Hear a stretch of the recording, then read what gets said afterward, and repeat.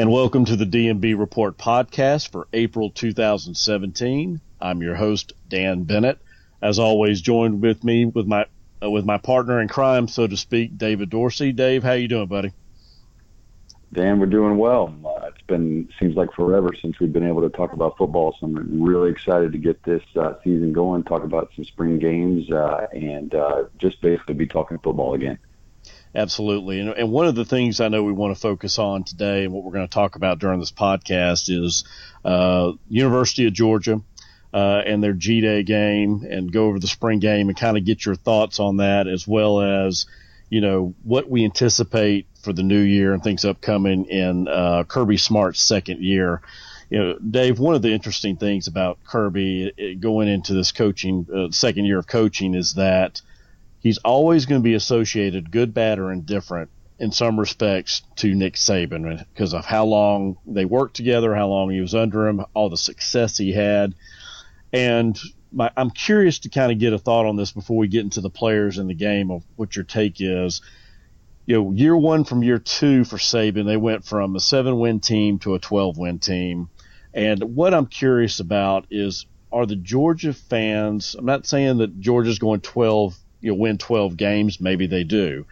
But I know the anticipation for many of the fan base is going to be, hey, we expect obviously increased win total and see some, get some victories that they should beat over lesser opponents as well as good opponents coming into the next year. So what's your take? What do you think the Georgia fan base is looking forward to this second year coming? Well, Dan, one thing I think we have to start with and remembering is, what the Georgia fan base parted with in Mark Richt. And here is a coach that was very well liked as a person. He was every year very consistent, 9 or 10 wins, averaged 10 wins a season for his tenure there at UGA.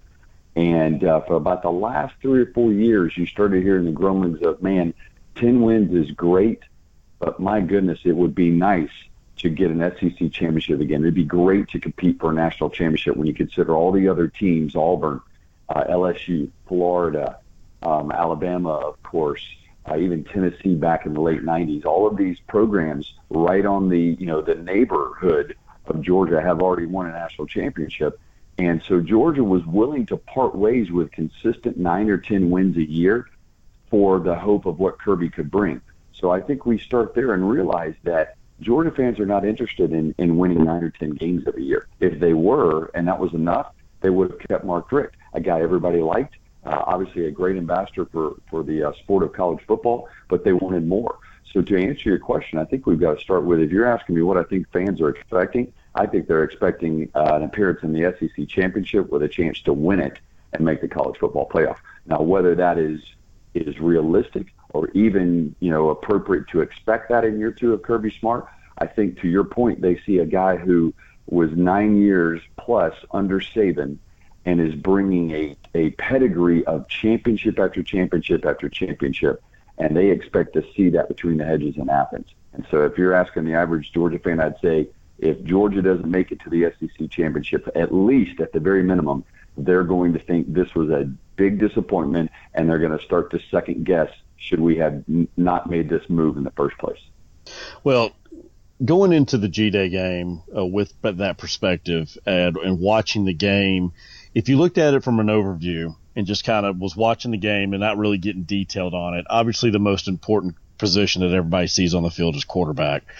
And the initial impressions that I've got, just right off the bat, but it was one of those things where, you had the two different quarterbacks. You had incumbent starter Jacob Eason, and then the highly touted freshman Jake Fromm. And interesting, it looked like from afar that Fromm had the better game and that Eason kind of struggled a little bit. Yeah, I don't know if that's just more – now, there's a couple of things with spring games we understand. Defenses are limited. They're doing certain things. Not everything's being installed. They're not going to show a lot to us really watching for future opponents. But I don't know if that was just more as Eason was part of the one-on-ones and Fromm was part of really the twos-on-twos, was Eason's, some of the struggles. Now, he made some good plays, but there were some interceptions, some things that we saw last year. that actually popped up in this game. Do you think it's a testament to maybe the defense of Georgia and what to expect from there? Do you think it's more of maybe Eason? That's just who he is as of right now. It's real early to compare, but it's one of those interesting things. Is it really him, or was it more the competition he went against, as well as Fromm? Fromm's out there, really got nothing to lose. He's showing off, real athletic guy, nice arm, not as nice, not as strong, I guess, as Eason. But definitely you can see more of a impromptu playmaker out of that. And he threw to some great, I know the guys, some of the wide receivers there, some freshmen as well. But it was just one of those interesting takes on the quarterback duel because, last year we watched this game for 2016. Eason came away and you're like, that guy's the best quarterback on the roster, hands down. And it's one of those things this year where it's like, will Fromm give him a run legitimately, or we're just kind of way off base and we're way too ahead of the game here? Well, I remember back to last year, and the other thing about these two quarterbacks is their situations are extremely similar. They're both five-star quarterbacks coming out of high school. Last year during this G-Day game, Jacob Eason had been an early enrollee. He was really still a senior in high school, came out to the G-Day game and really lit it up. And, of course, there was a lot of energy in the stadium that day, 93,000 plus, and they were all there really excited to see this Jacob Eason because, again, the people we had coming back, your Bryce Ramsey, your Grayson Lambert, were not really exciting anyone. So he comes out on the field, the place goes nuts, and he throws a couple of 40 and 50-yard passes right on the money, and you'd have thought the stadium was about to come down. So here's a kid who still should be a high school freshman, really energized the G-Day game. And I even remember texting you saying, this guy looks like the best quarterback by far. Okay, so fast forward a couple of months, Jacob Eason doesn't start game one, but he comes in the middle of that game against Carolina, energizes the football team, and they end up winning against North Carolina in that kickoff game. And then he never looked back. The problem with Jacob Eason in year one is, yes, he was a freshman going against SEC defenses. And he was coming from a spread offense out in the West Coast, never been under center, always in the shotgun. And you can make some arguments whether, maybe the offensive coordinator and Jim Chaney should have made some adjustments to better fit Eason's skills. But all that to say, now you have Fromm coming in for this G-Day, another five-star quarterback coming from a local school here in Georgia, grew up a Georgia fan, always wanted to be a Georgia Bulldog. And the problems that we saw with Eason being a freshman, again, come back to Georgia's impatience with the fan base. Fromm comes out, as you mentioned, against the number twos, against a defense that's basically very vanilla, not really showing a lot, and he does look good.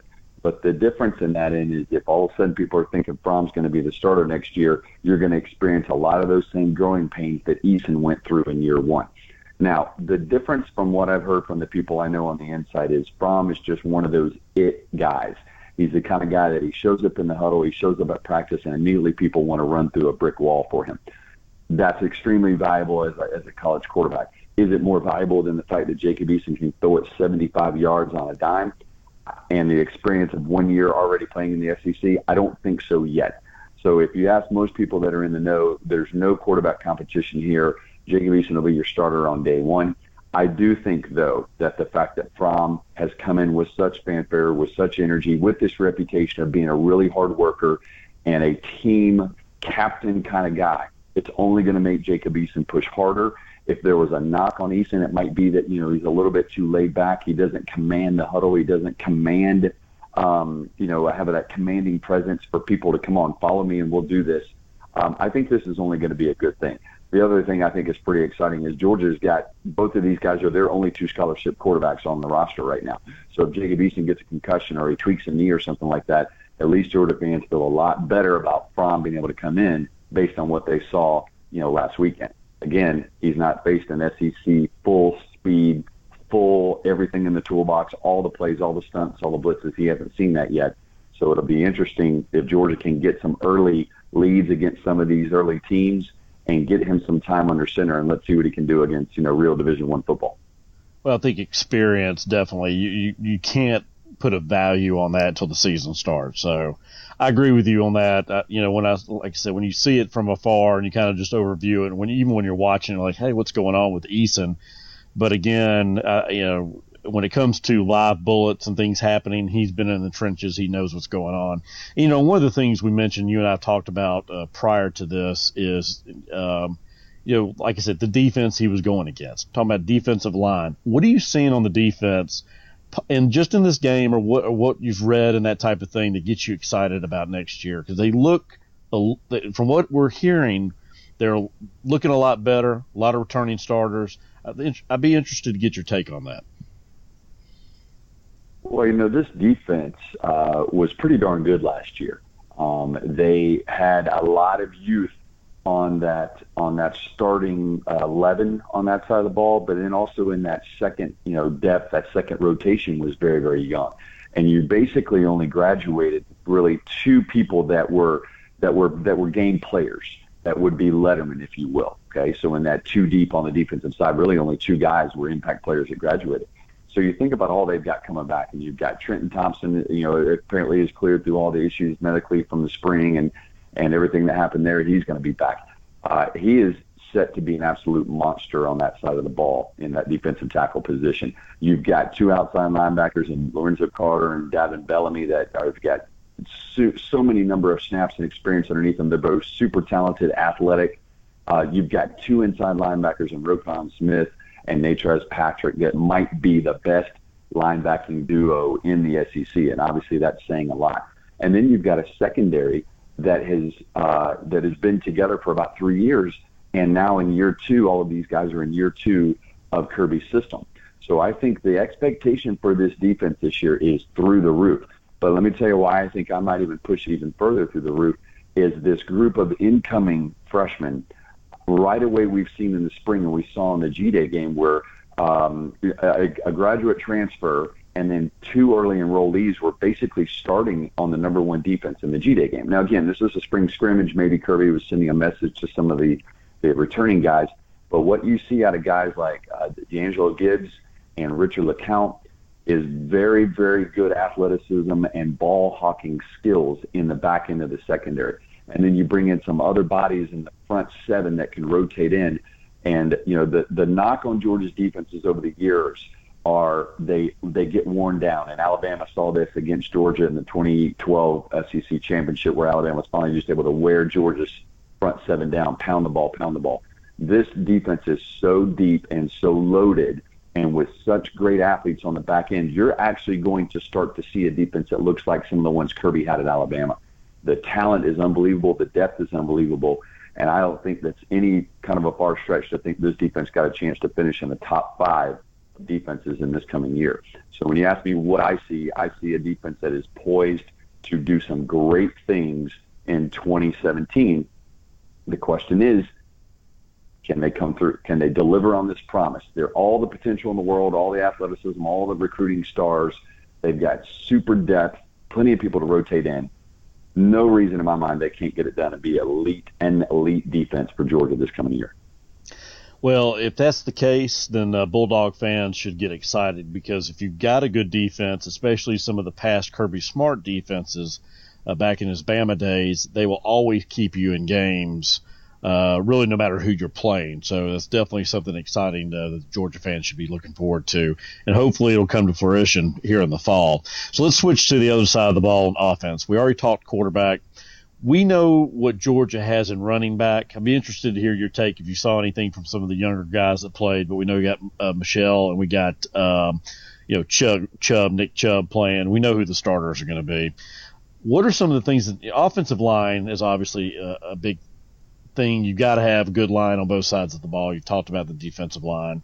Georgia has had struggles in the past on the offensive line side of the ball. What are you seeing with this team so far during this game, or just what you've read about? Well, I think that as we just talked about, and you very poignantly mentioned that when you've got an elite defense, if you can couple that with the ability to run the football, I mean, that's the Alabama recipe, right? The ability to play awesome defense, hold people to 12, 13 points or less a game, and then have a running game that is anchored by an offensive line that is big and massive and physical, and they want to run the ball down your throat. That is the Alabama recipe straight out of the textbook. Well, that's what I see when I look at Georgia. Maybe not to the same degree with the offensive line yet, but we are now starting to see an offensive line that is going to rival some of those that Alabama has had over the years in size. And that is a true testament to Sam Pittman, the offensive line coach that Kirby hired away from Arkansas. We all know about Arkansas's reputation with offensive linemen and running the ball. They've had some of the best running games over the last 10, 15 years.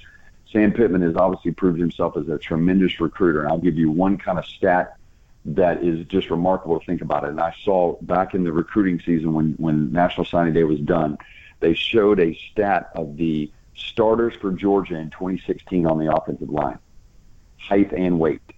And then they showed the 5 offensive line signees that Sam Pittman and Kirby Smart were able to sign this year.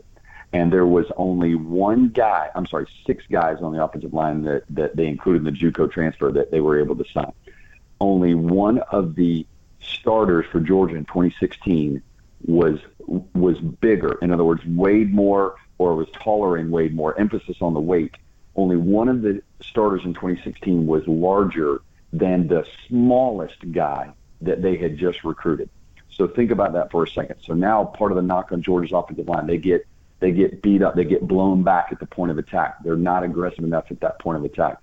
Well, when you look at the beef, all over 300 pounds and over 6'3", Georgia is now changing the paradigm from a more quick zone type of running offensive line into more of a get in the I formation, lead, power, and below you back 4, 5, 6 yards a carry. And when you've got people like Sony Michel and Nick Chubb and now this offensive line, and I'll sidebar and give you one other thing. The offensive line for the ones at the G-Day game, in my opinion, had 3 starters that will 3 of those starters will actually be starters in the fall. The other 2 guys will come from people that aren't even on campus yet. And so when you're talking about having 2 guys, and they look pretty good in the spring, maybe not in the G-Day game because they were throwing it around all over the place. They threw it 60 times in the G-Day game.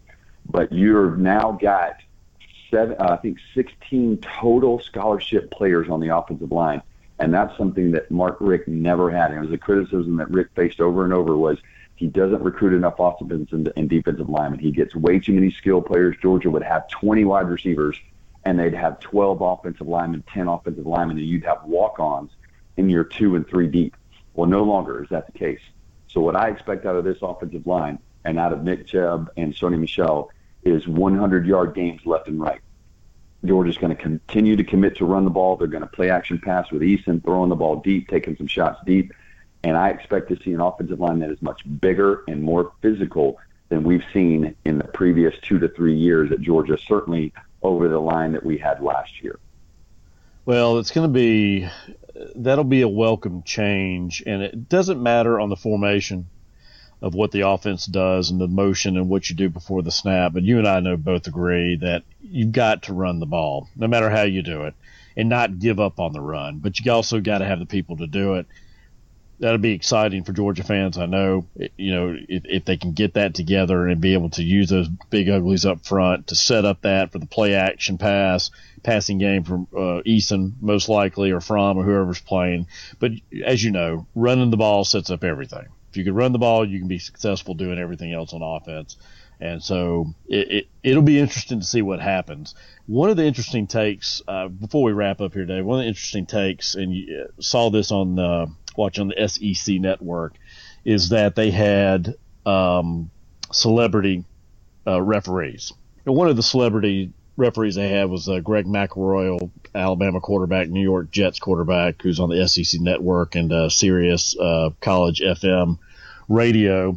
He said something, I was listening in the car today, and he said something very interesting, that when he was on the field working the game, so to speak, he noticed that this year's crop of Georgia players were legit players, like get off the bus looking good type players. Not all of them, but a lot more than what has been in the past. They always talk about looking good on the sidelines, looking good in the uniform, or looking good getting off the bus, which, basically means these guys are legit. Size-wise, they look like they could just destroy somebody, or they're great football physiques.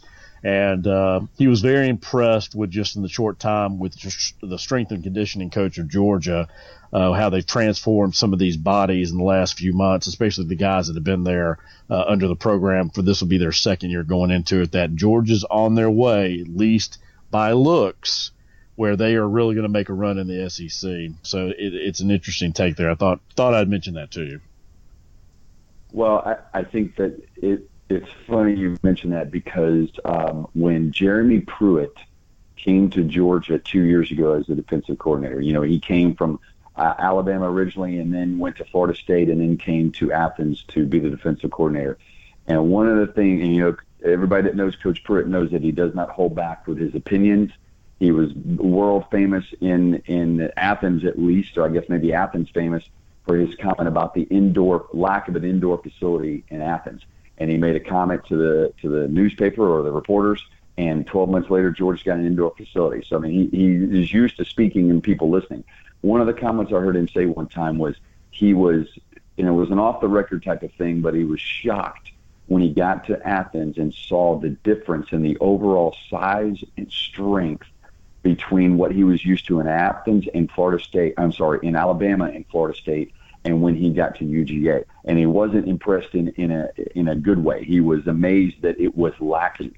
So when you say somebody like Greg McElroy, who obviously had been in Alabama, he's been around the SEC now a couple of years as a reporter, a journalist, and has seen firsthand what SEC championship caliber athletes look like, for him to notice that just further gives the example. And it really started in the last year of Richt when Pruitt came in, and I think he put a real emphasis on, hey, we are not going after guys that are big and strong enough. And one of the things that Kirby, and you may remember in the last 2 years at Georgia, they had several changes in their strength and conditioning coaches. They fired some guys that had been there forever and had been strength conditioning coaches for 30 years, and they brought in a younger group, one of which was a guy who had been under Cochran over at Alabama, and Mark Hawk. He was an assistant coach under Cochran at Alabama. And that was kind of the beginning of where Georgia realized they've got to do things a little bit differently. They've got to train differently and come into the 21st century when it comes to strength and conditioning. So now you see, the staff they have now, coupled with the recruiting efforts, again, that Kirby has brought from Alabama and going after, not being afraid to go after these five-star national guys. So it doesn't surprise me at all that McElroy would make a comment like that, and it only bears well for Georgia that other people, unbiased people, not biased like me, but unbiased people realize the culture and the attitude and the physique and impressiveness of the Georgia football team is improving in a good way. And you're right, that does bode very well for Georgia fans. Well, it'll be interesting to see, in the fall how this all translates. I definitely think the future's bright. I mean, Kirby's got them in the right direction. It's one of those things where it's going to be a fine line this year of, taking the next step. And, maybe the win-loss total, depending on the schedule, doesn't reflect it. I think it will. I think Georgia will definitely compete for the East, and we'll have our predictions closer to during that time. But real interesting take. I appreciate you being with me, buddy.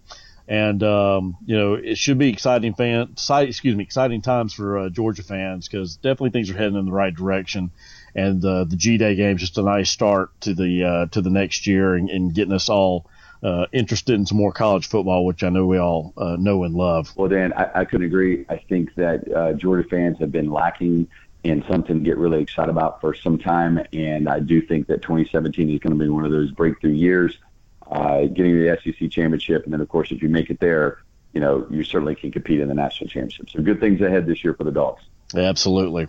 Well, with that, we'll wrap it up. We want to thank everyone for listening today.